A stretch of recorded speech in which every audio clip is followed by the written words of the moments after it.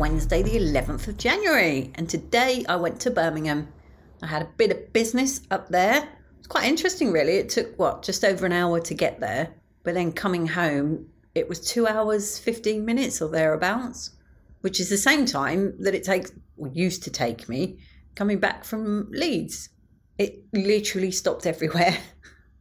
And I'm embarrassed to say that I did that really arrogant Londoner thing.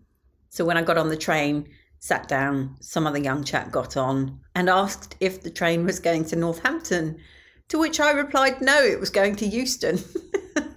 And then somebody else piped up, yeah, it stops at Northampton. I was like, I'm so sorry. I'm just a typical Londoner. It's like, if it's outside London, it doesn't really exist. I mean, I only went to Birmingham really to see if it was actually there. No, I had a very pleasant time. I was only there a very short time, meeting a new colleague who was a very nice chap. Quite productive, I felt the meeting was.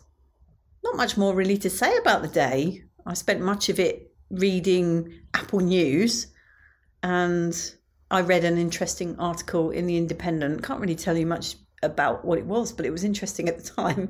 It was talking about how Rishi Sunak is talking to us all like we're children, which I have to say, given he wants us all to study maths to 18, I think that's probably true. I think he is. And it was saying how he got that from Boris Johnson. It was just tracking politicians over the years, starting from Margaret Thatcher, and then it talked about David Cameron. David Cameron got likened to a used car salesman, but as they said, at least he was selling cars to adults, whereas Rishi really does talk down to us. But don't you think that's a thing? I mean, a recent podcast of somebody who shall remain nameless, the whole thing was just talking down to the audience. I would never do that.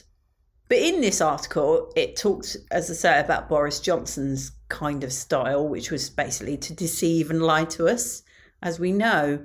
And it described his politics as very much have your cake and eat it, which really winds me up. Can we just get it straight? The actual saying is eat your cake and have it.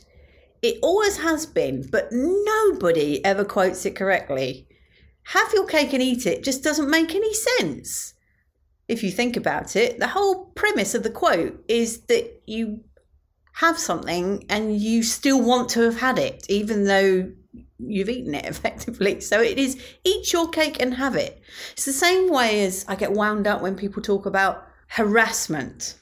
It's actually harassment. That is the correct way of pronouncing it. Harassment, not harassment. I was harassed. You were harassed. There, that's lesson over. Me having said I don't talk down to people. Well, I don't. Not normally. I'm just feeling feisty today because I've been let out the house. Much love and gratitude.